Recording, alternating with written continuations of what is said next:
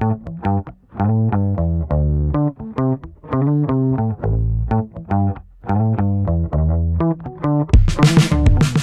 and welcome to Gardeners Podcast, part of Garden Church in Southern California. My name is Darren Galindo, and today we have a Sunday recap discussion from last Sunday's sermon entitled Power Over Darkness. So if you haven't heard the sermon from Sunday, I encourage you to go over to our main podcast, Garden Church Podcast, to give it a listen and then pop back over here. Make sure to subscribe to this podcast so you can stay up to date with everything that we're doing here at Garden Church. So now let's go to the conversation with Darren and Darren. It's you and me, dude. Just us two, bro. It's the Darrens. Let's go. It's the Darren show. Darren Charles, bro. The Darren Charles show, yes. People don't know that. Yeah, for those of you that don't know, both me, Darren And Galindo, me. and Darren Rouanzoin had amazing parents who decided to call us Darren Charles. It's amazing. So, yeah. And what is the name meaning? So this is so funny. The name Darren means great, and the name Charles means man. So there you go, great man. I mean, I feel like that describes us perfectly. Hopefully one day we'll live up to our name. Yeah, well, I guess you should ask our wives if that is accurate. Yeah. So. Alex will say, depending on if he's fed. Yeah, we can get a little grumpy when we're hungry. You know, that's it. So glad we're here. We're just two of us today talking through this stuff. That's right. We had an incredible day on Sunday. Worship was fire. The teaching was fire. What were we talking about on Sunday? Yes. We have 3 services, and I just want to say, if you haven't come to church, come check it out. Come to our night service. Night service has been fire. I am so excited with what God is doing there. What's happening? Okay, so we're in a series called Jesus People, and we're talking through what it means to be a follower of Jesus today. And I've kind of broken out the categories as like teachings and ministry and kind of Jesus ideas. How did he see the world? We want to take his worldview and apply it to ourselves. And then second is lifestyle habits and practices, things that we've done forever, spiritual formation, disciplines of the Spirit. We're looking at Jesus' lifestyle and saying, how do we embody these things? And the third piece is looking at the attributes, characteristics, nature of God, and looking at becoming those things over time. How do we do it? How do we integrate those things? This last week, we kicked off the 7th topic, and it was on deliverance. The title of the sermon was Power Over Darkness. And if you look at the scriptures, Matthew, Mark, Luke, John, there is a clear theme for something we call deliverance, which is the act of saving someone or setting somebody free. And all throughout the Old Testament, you hear this kind of language that when the Messiah would come, the servant would come, he would set captives free. And when Jesus comes onto the scene, he uses the kingdom narratives of the Old Testament, the ideas of what God was going to do. He embodies that, and he takes Isaiah 61 and he talks about that in his ministry. And if you summarize all of the Gospels, you see that the primary ministry of Jesus really comes down to 3 things. And I think oftentimes we miss this, but he proclaims the kingdom of God. So that was his message. So he's teaching the kingdom. That's what he teaches. The second 2 are kind of connected. He heals the sick and he casts out demons. So those are the 3 primary kind of focuses of Jesus in his earthly ministry while he was with us. And then he commissions his disciples to continue his ministry. So we talked about the kingdom of God when we started our series. We talked about healing the sick. And this week we talked about deliverance of evil spirits. And so we talked through the theology of it. We looked at some texts, and we talked about how we step into authority and engage in a warfare worldview. I love the authority mindset because I feel like a lot of people just carry something with them that makes them feel like, attention not on me, or I'm not worth it, or I'm not enough. But as Christians, we are more than conquerors. We're powerful people. We have the Holy Spirit. Like, talk a little bit about the authority aspect and just speak life over us. Such a good observation. Like the observation that so many Christians live with a mindset of defeat or insecurity, where their identity is not secure in Christ, in as the beloved child of God, as saint holy, as commissioned into the kingdom, as a partner with God in extending his kingdom on earth as it is in heaven. And so we walk around, insulated in our own identities, and we don't actually get to a place where we are living out of our true identity in Jesus, which if you live out of your true identity, you are, as scripture says, you're more than a conqueror.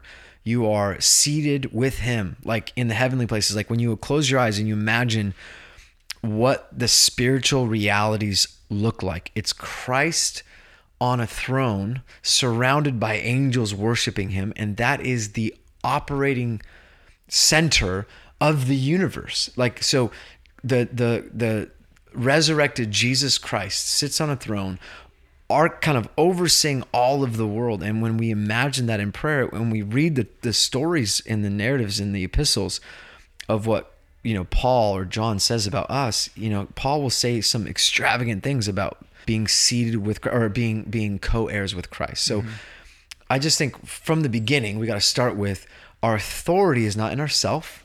It's not in our ideas.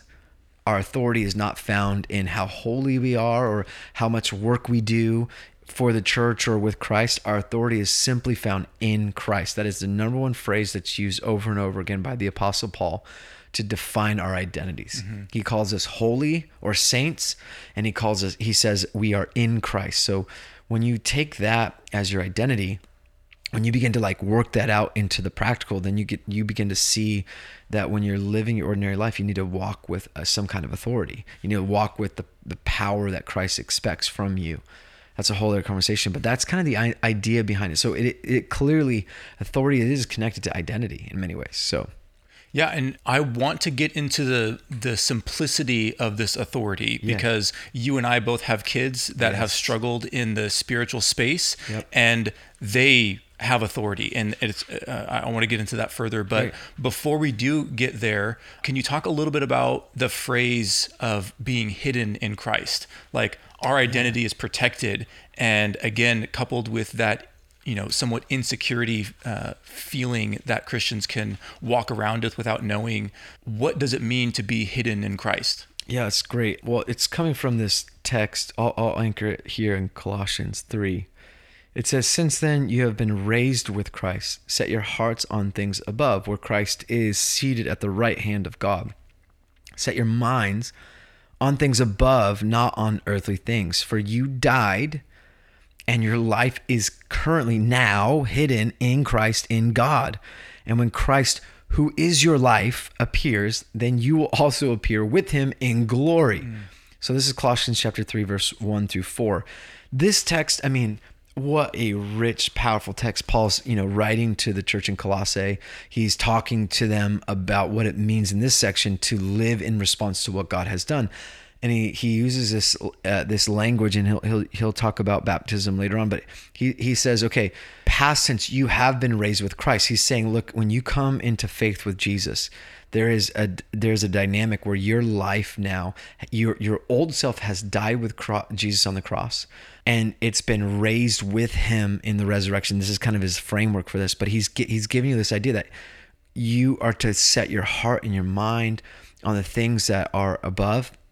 Not on earthly things. So that's a real practical thing. But this line, he says, "For you died, and your life is now hidden with Christ in God." So what he's saying is, look, there's some type of mysterious thing that takes place when we come into faith, and that mysterious place is simply this: when you are baptized into faith, when you're baptized into Jesus, your life is hidden in Christ, and he says, which is in God. So that idea is your life's hidden in Christ, hidden in God the Father and the Holy Spirit. We're just surrounded by the presence of God. I think that's a more accurate perspective too. The more accurate perspective is not you on the outside with God living inside of you, but what Paul says, and I've used Tupperware as an example, you're this action figure inside a little Tupperware box, which is Jesus, and inside another bigger Tupperware box, which is the Spirit, and then the Father. So we have this perspective that we're in Christ. That's kind of what I think is what you're getting at. Yeah, and I love that visual because try to mess with that little action figure.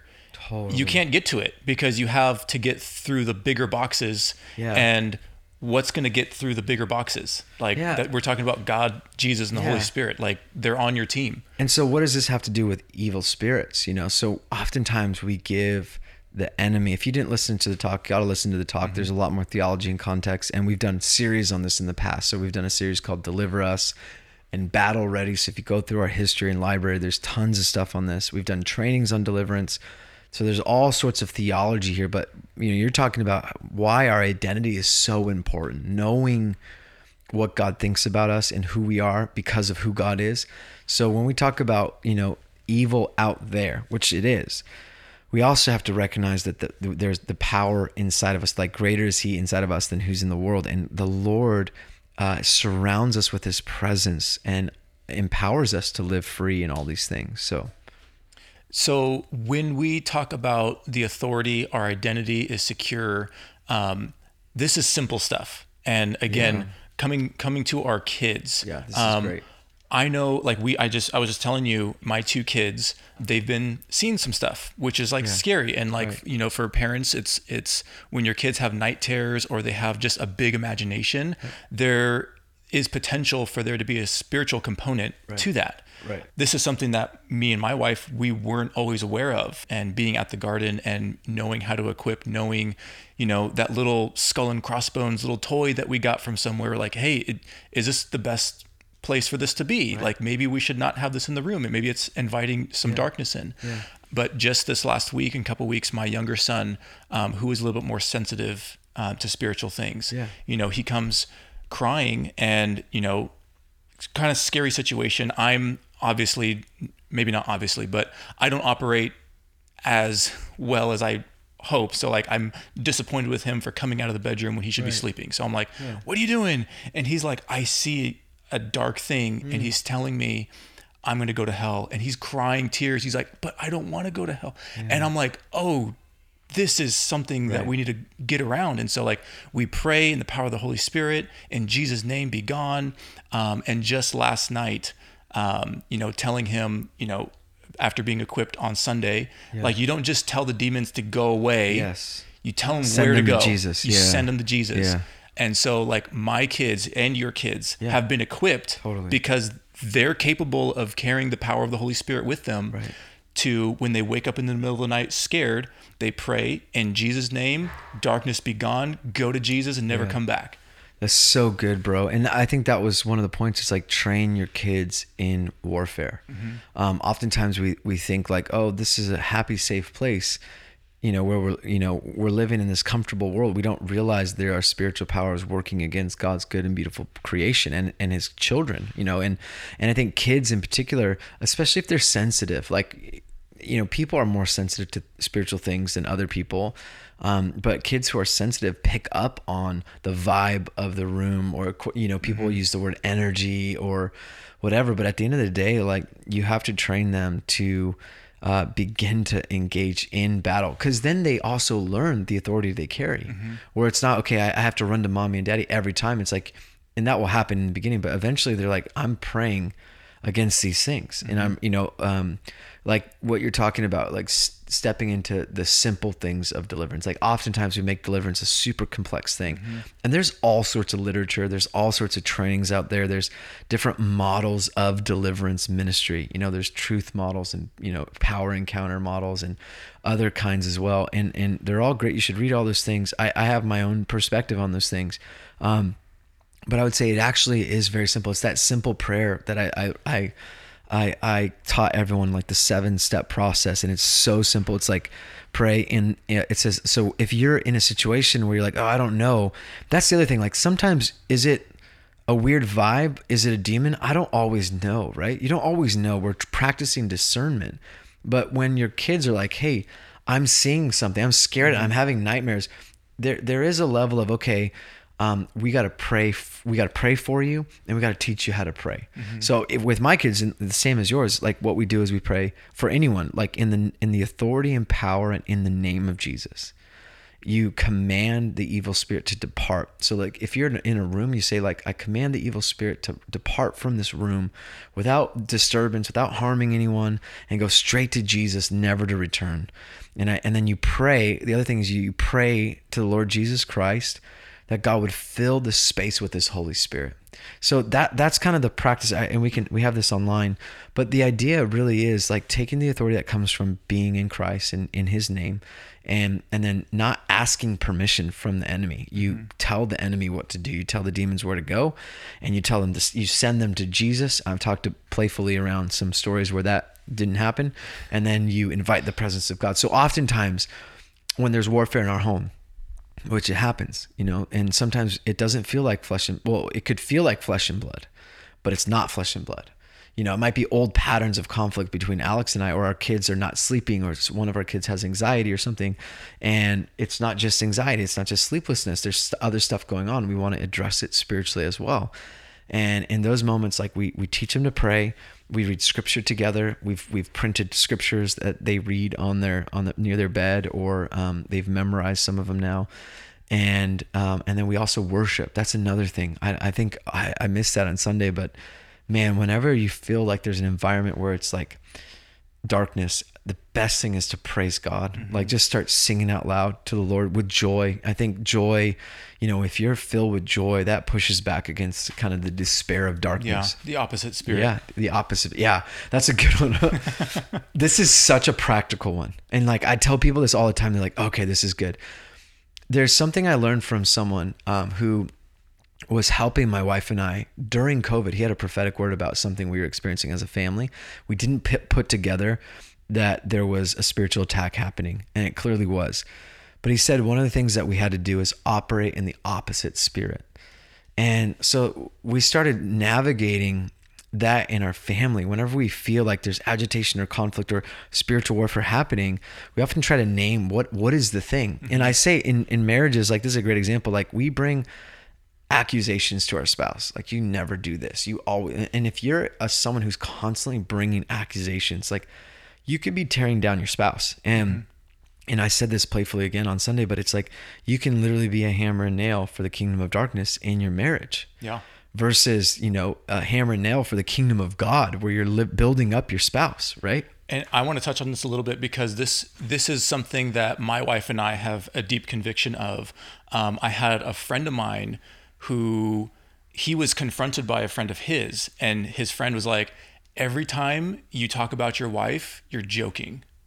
Totally. And like, how many couples, how many spouses, it's just like, it's fun. Like, oh yeah, like my wife, and like, it's this thing that it's somehow acceptable to talk poorly about your spouse. Yep. And like, my wife and I have a covenant where no one will ever hear me say something bad about my wife, ever. Good. Yeah. And every single time she comes up in conversation, she's beautiful, she's amazing, she's a great mom, like all this stuff, because I'm with her, she's on my team, and everybody should know that. Yes. And she should feel safe knowing that. 100%. And I'm not worried that when she's talking about me with her friends or with other people, like, she kind of makes me sound better than what I am, I feel like sometimes, but that's the point. Like, if we can do that with our spouses and somehow think it's fair to like dig, to joke, to like, whatever it is, it's like we're dishonoring other people. And like, to tie it back with what your point is, we're kind of like aligning ourselves with the enemy. He doesn't have to go after my spouse anymore, because I've already done that. You're and doing that's it a for horrible him. thought. 100%. And we do that in marriage. We do that with our kids. We do that with coworker relationships. We do it in culture settings where there's like a communal thought or like group think going on, where we just go along with things that could be destructive. We don't even realize it, like pessimism, sarcasm, despair. Like, there's ways that we might inhibit these concepts that are actually like agreements with the enemy, And so like the trick would be, if you've noticed, hey, someone calls it out, like, hey, every time you talk about your wife, you're joking about her, and she's the pun of the joke. You either take that and go, gosh, like, I can change, or I'll keep going. And when you identify the problem, you go, okay, what's the opposite of accusation and putting down? The opposite is affirmation and building. So now you're used to build up your spouse. Or let's say you're in an environment that's full of despair or hopelessness. Like your job is in that space to bring hope and talk about the possibility of what could happen versus always calling out the negative.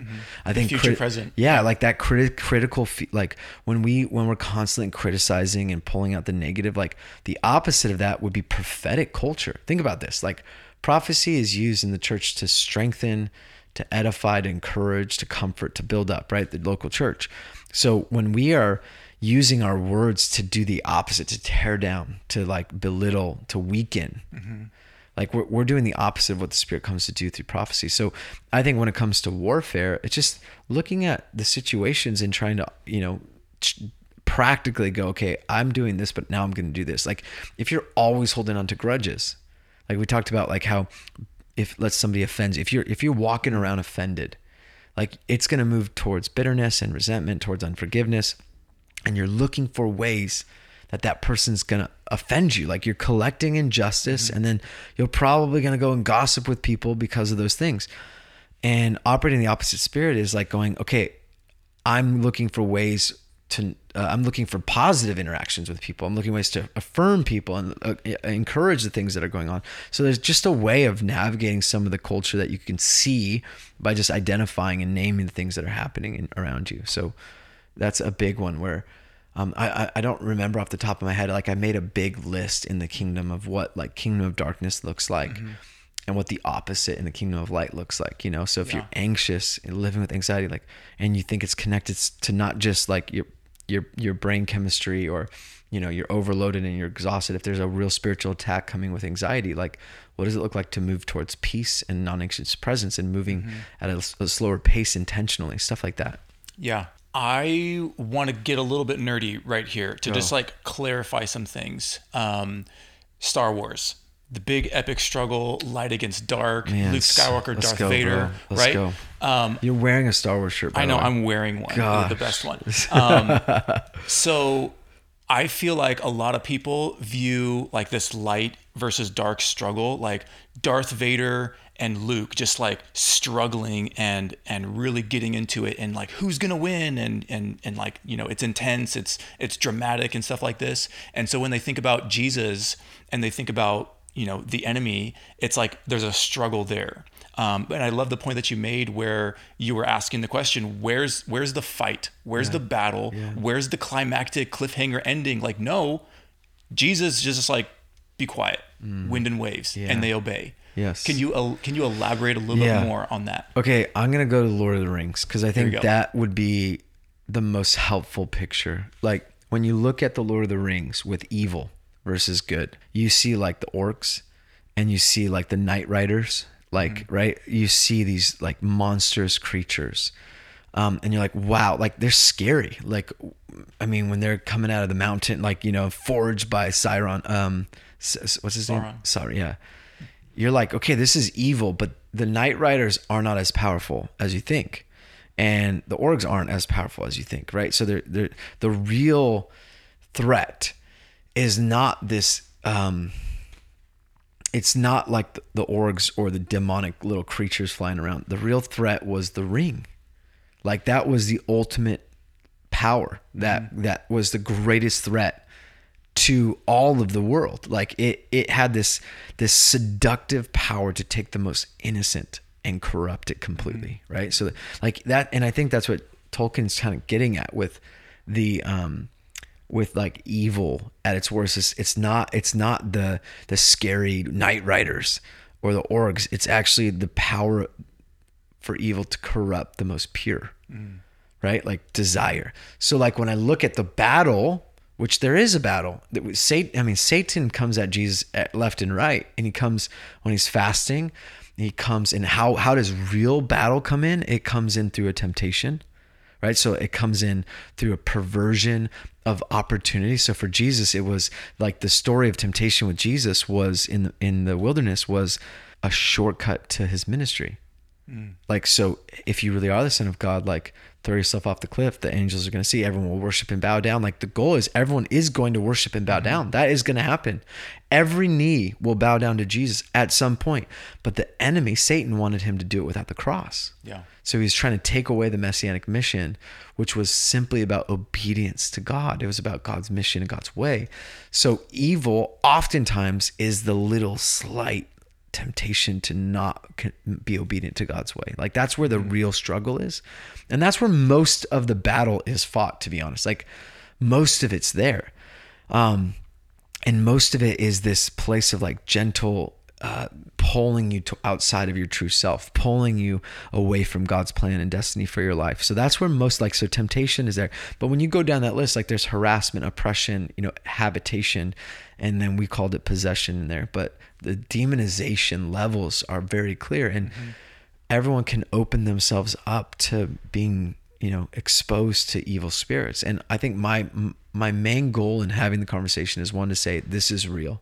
We live in a warfare worldview. We have to live with a warfare worldview, meaning there's a spiritual battle going on, and ultimately we know that everything was defeated on the cross, and that will be fully realized when the second coming happens. And when Jesus brings heaven to be married to earth, there's new earth, new creation, and new heaven, right? This is the end of the scriptures. That's how we know that the story ends. In the meantime, the devil was stripped of ultimate power over creation, and that's been given back to Jesus, and he's giving it back to his disciples. And eventually, it says in Revelation, we'll reign with Christ in the new heaven and new earth.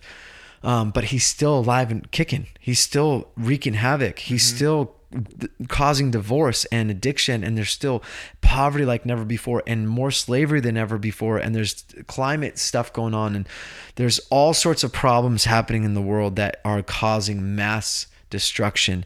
And I believe the scripture teaches there are cosmic beings, personal and impersonal beings, that are working against God's creation. And so at the end of the day, when Jesus is confronted by a demon in Mark chapter 5, there's no battle. The demon submits, asks permission, begs, don't send me out of this region. Like, what is going on in the spiritual realm? Like, we have to use our imagination. There's not much told. In the same way that in Daniel 10, when he fasts for 21 days and the angel says, sorry, I'm late. God heard you day one. You didn't need to fast for 21 days, but thank you. I got held up by this regional spirit that oversaw. The phrase is Prince of Persia. And he's not talking about a literal prince. He's talking about a spiritual being that was working against God's messenger, this angel that came to deliver a message to Daniel. That's wild. And he's like, well, and I got held up and I was fighting, and then Michael came and he let me go, and now I'm bringing this message, and this is the message. But that little bit of scripture that's like, hey, by the way, there's a cosmic battle going on resisting God's plan to answer a prayer. You're like, what? Where did that come from? And it's like this tiny little section in scripture, but that gives you this whole window open to the spiritual realities that are going on. In the same way that the madman submitting in Mark 5, the demonized man submitting to God, is showing you the power dynamic. Jesus is the author of life. This is not going to be a battle. He created life. He created all things through him. Nothing that has been made has not been made by him. He is the author of life. He is the Word of God, the first. And when you realize that, and when you realize, like, he has conquered death, he has conquered the worst form of death on a cross, and he's raised from the dead, and now he's sitting on the throne, and you're praying to that victorious king, that changes how you engage in the battle. Yeah. I'm preaching now. So no, I love it. You're just getting excited over here. I'm like, let's go. Yeah, let's do go. It. I wanted to hit a lie just out of the park right now. Great. And you kind of touched on it in your sermon yesterday, or whenever that was, Sunday. The idea of there being neutral territory where, we as Christians, fully aware of spiritual things to the best of our abilities, we go to church, we're praying, we contend, we get exhausted, we're parenting, blah, blah, blah. And then we're just like, oh, I just need some me time. Let me retreat from the battlefront and go sit on the couch and watch Netflix for 3 hours. And this is neutral territory. I'm not growing, but I'm also not, getting further away. And there's this lie that we believe that somehow we can find these pockets of the earth that the enemy and Jesus aren't in battle over. And it reminded me of, again, Lord of the Rings, because I think it's a great example. In Middle Earth, while Sauron was trying to take over everything through darkness, you see people of like Minas Tirith who are like leading the front lines. They see it and they're like, we're putting blood and sweat into this thing to keep the darkness at bay. And then you see the hobbits chilling. Yep, just and hanging out. It looks like they're enjoying peace. And it's almost like this little bubble. Yeah. And little do they know that Aragorn and the Dunedain are all like protecting this little bubble to let them enjoy that. But you really see that at the end of the books, where it's like everyone was affected by this big struggle, and instead of thinking that there's pockets away from the front lines where we can live in peace comes when evil's destroyed. So when we bring the kingdom, when Jesus comes and wipes out everything and says peace be still, that's when we get to enjoy the peace that we've been searching for. And it's not because we're retreating, or it's not because like we decided to be away from the front lines somehow. Like what has been your experience with helping Christians engage with that warfare mindset to just like, it's not a choice, you're in it. Yeah. Well, okay. I think there's a few things. One, most Christians that I know are unaware of a battle. So when I talk about this, they're like, because they're formed primarily through Enlightenment thinking, 1800 philosophy, coming out of the Renaissance into Enlightenment, scientific reason, and the scientific revolution to rationalistic, materialistic worldview. That's what we have. We have been formed primarily through that thinking, not, there's cosmic beings working against God's good and beautiful creation. Like, we don't have that thinking. So giving them that worldview is hard for most people. They're like, if they even believe in the spiritual side of things, angels, it's like they have a framework from Touched by an Angel, or like, angels in the outfield. They're not thinking, okay, like if you read Matthew, like people are visited by angels left and right. You read the Old Testament, like this is how God, describes the heavenly realms. Like there are angelic beings all over, so that we are like fully integrated as the physical and spiritual coexist at the same time. It's more of dimensional thinking than it is like spatial. So one, most people don't think about spiritual warfare. They're not engaged. Two, most Christians, they don't even see their lives as part of God's cosmic plan for redemption. They're so, and this might sound harsh, but most Christians are just trying to survive life, and Jesus makes them feel better, versus engaged as disciple makers. My experience has been the church is sleeping on the mission of God. The church doesn't, for the most part, is unaware of the plan A that God has to use ordinary people as agents of the kingdom expansion here and now, bringing life of heaven and resources of heaven through generosity and kindness and joy, and preaching the gospel and sharing the kingdom and healing the sick and praying for people and prophesying and building communities and building businesses that flourish, and so that we are, extending God's kingdom wherever we go. Most people don't have that. Most Christians, in my opinion, don't have that like sense of mandate from the Lord. They don't feel commissioned. They're engaged in more of a consumer-oriented church life, which is, I come on Sundays, I enjoy good teaching, or I'll shop around for a church that fits my preference, that has a good thing for my kids, and has easy in and out access, parking.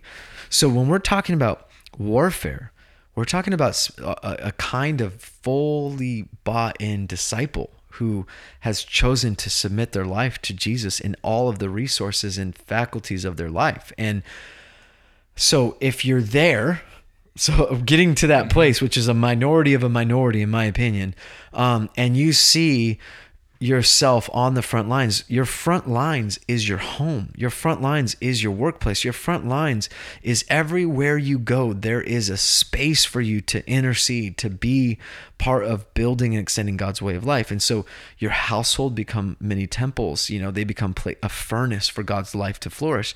And you're also aware that anything you let into your home, as a parent, I think about this a lot. Like I'm responsible for stewarding my children and raising them up to be followers of Jesus, but also men of God who bring value to this world. And they do all of those things, but I have to steward this relationship. And That's why they don't have, a phone. My kids are way too young for phones. So they're going to hold out as long as possible. They don't have social media. They barely get to watch. They don't have much screen time at all. They don't play games. Like, that sounds super harsh. They play some games and they do watch shows, but I'm recognizing that the shows will influence their narratives. And so we are being influenced left and right from narratives, from streaming platforms, from social media, from our relationships, from the environments we have. And it's not to be like, okay, let's look, with a spotlight for the demons behind every rock and make sure we're getting rid of all the skulls in our house. Although I do agree that there are images that we take into our home that we should just be aware of. There's probably power connected to them. And I'm saying that, lightly, but just be aware. But we should be aware that there's spiritual opposition working against us. And one thing I'll say, and I've said this before, is, the question I ask people is, do you have a life worthy of opposition? Like, one of the ways I think about Christians is, hey, is your life worthy of being opposed by the enemy? Like, or are you just bought into the culture of the world and he's got you defeated before you even started? You're not a threat.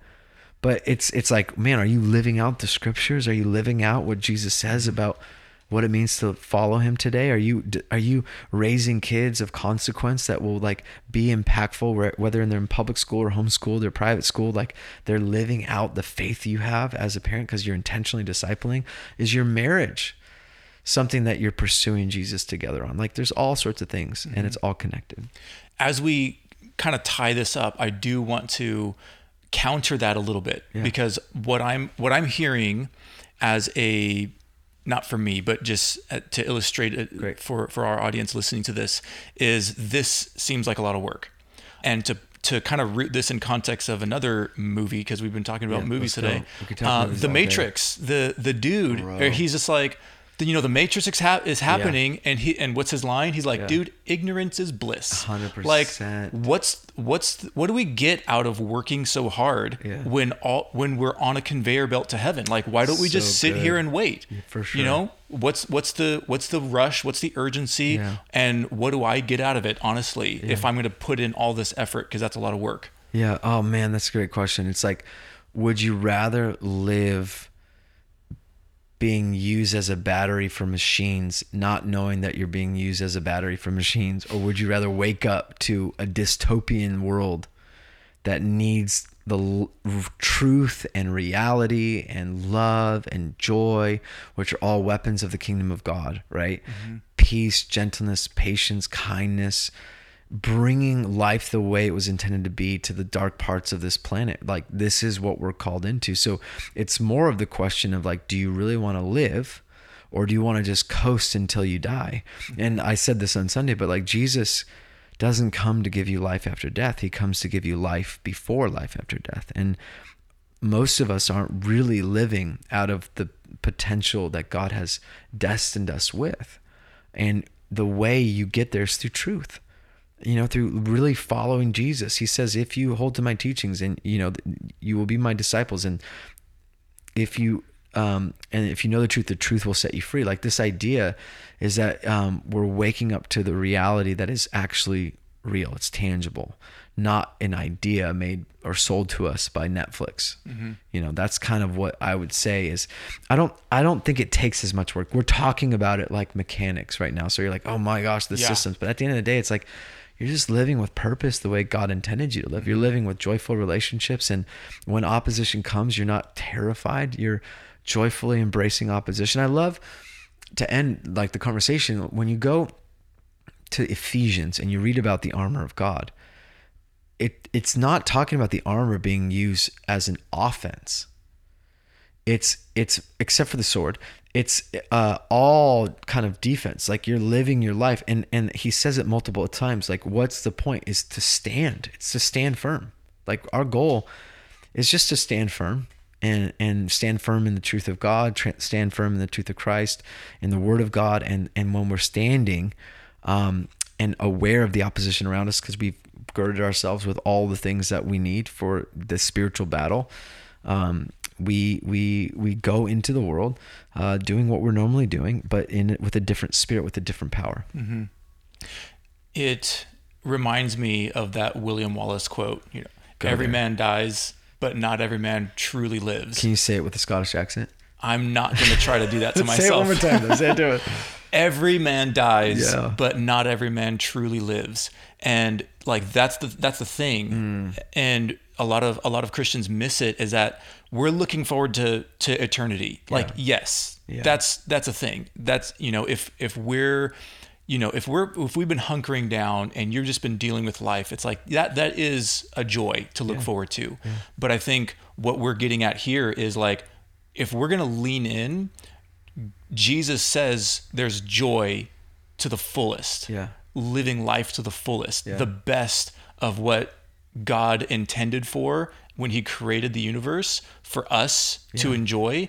It's like we get to do that now, like the kingdom now, it's present, and we get to enjoy the wonderful relationships, the intimacy with the Father as we look forward to heavin. It's not an escape clause. It's like we're doing that now. And if we're going to be living, fully aware of the matrix, and we're not even a part of that, we're conscious, we're awake.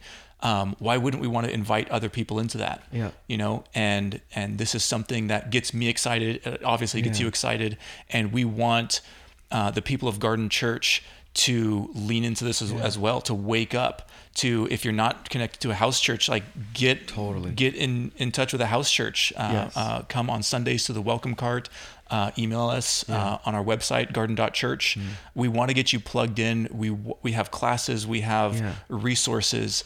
And that's one of the reasons why we're talking right now through this medium, is because we want gardeners who call Garden Church home, and other people that care about the ministry that God's doing here, to be radical disciples that are bringing the kingdom with them, to live life to the fullest, and to have authority that we get to relax in. We're not striving for it. We have it, and we get to wield it in a way that the demons flee. That's right. And they never come back. I love it. I'm going to end with one thing, because when I was teaching Sunday, there was like this emphasis on agreements. And I didn't read it in every service, but there's this passage in Corinthians that talks about like the weapons we use are not weapons that are, of this world. And it talks about like taking your thoughts captive, and this idea, we take every thought captive and submit it to Christ. And I think one of the primary ways we're attacked by the enemy is believing false beliefs, false lies, and false ideas about ourselves and about God and about others. And I used the example of like having an experience as a kid, and you develop a narrative that's not true, and then you live like you're not enough, and you have this experience, and now you don't feel loved by people or by your family, and so you develop a false belief system that causes you to perform or to earn love, and then you bring that into the church, and you do that towards God, you do that towards your relationships, and now you have this entire like field of lies that you've allowed to grow in your life, and enemies plagued you with this, and that will destroy community, it will destroy friendships and relationships, and it will cause you to do things out of compromise, because you're living from a false self. And those start small, like they start as an agreement, like I am not enough, or I'll never change, I'll always be an addict, my husband will never love me the way I want. And we create these agreements, these ideas that are powerful contracts that the enemy uses over and over again to exploit our lives. And so I just want to say, I feel like if people are listening right now, to take an inventory, to think about the lies you've adopted about yourself, and see them as an agreement with the enemy. And I mean that sincerely. And then take responsibility for them, and confess them as sin. Offer repentance by claiming truth. Like if you're like, I'm not enough, I'm never going to be enough, all these things, you say, well, no, in Christ, I am the beloved. I am more than enough. I am more than a conqueror. And I reject this as a lie. And I confess this as a lie, of a false belief. And please, Lord, forgive me for believing that, because I know you say this is true. And that alone is part of a huge battle that we need as disciples. And so I just wanted to put this on the podcast. That was a big part of the sermon for me, where I watched in ministry time loads of people identify lies, identify like narratives about themselves since they were children, and confront them and just really get impacted. And so I just want to encourage church, just constantly be doing that, like looking at ways that you're operating out of lies and false self and false ideas and false beliefs, and break those agreements and move towards Christ. And lastly, just remember to operate in the opposite spirit. If the spirit of the world is around you, causing you to be critical, negative, move towards affirmation and life-giving, stuff. So anyways. No, I love it so much. Thank you, D. Darren, would you pray over us, over our community? Yeah, Lord, I thank you for this beautiful congregation, this community that is growing in this time. And I thank you for everyone listening. I pray that those that are listening to this unique podcast would experience radical healing, deliverance, and revelation of your love and goodness, that they would be set free from false beliefs and lies that they've embodied, that you would protect them, Lord Jesus, from these schemes and attacks of the enemy on their families, on their mind, on their heart, on their bodies, on their jobs, on their money, on their whole being. God, I just pray that you protect the church from the schemes of the devil, and that you would build us up in Christ, Lord. You would build us up as a temple,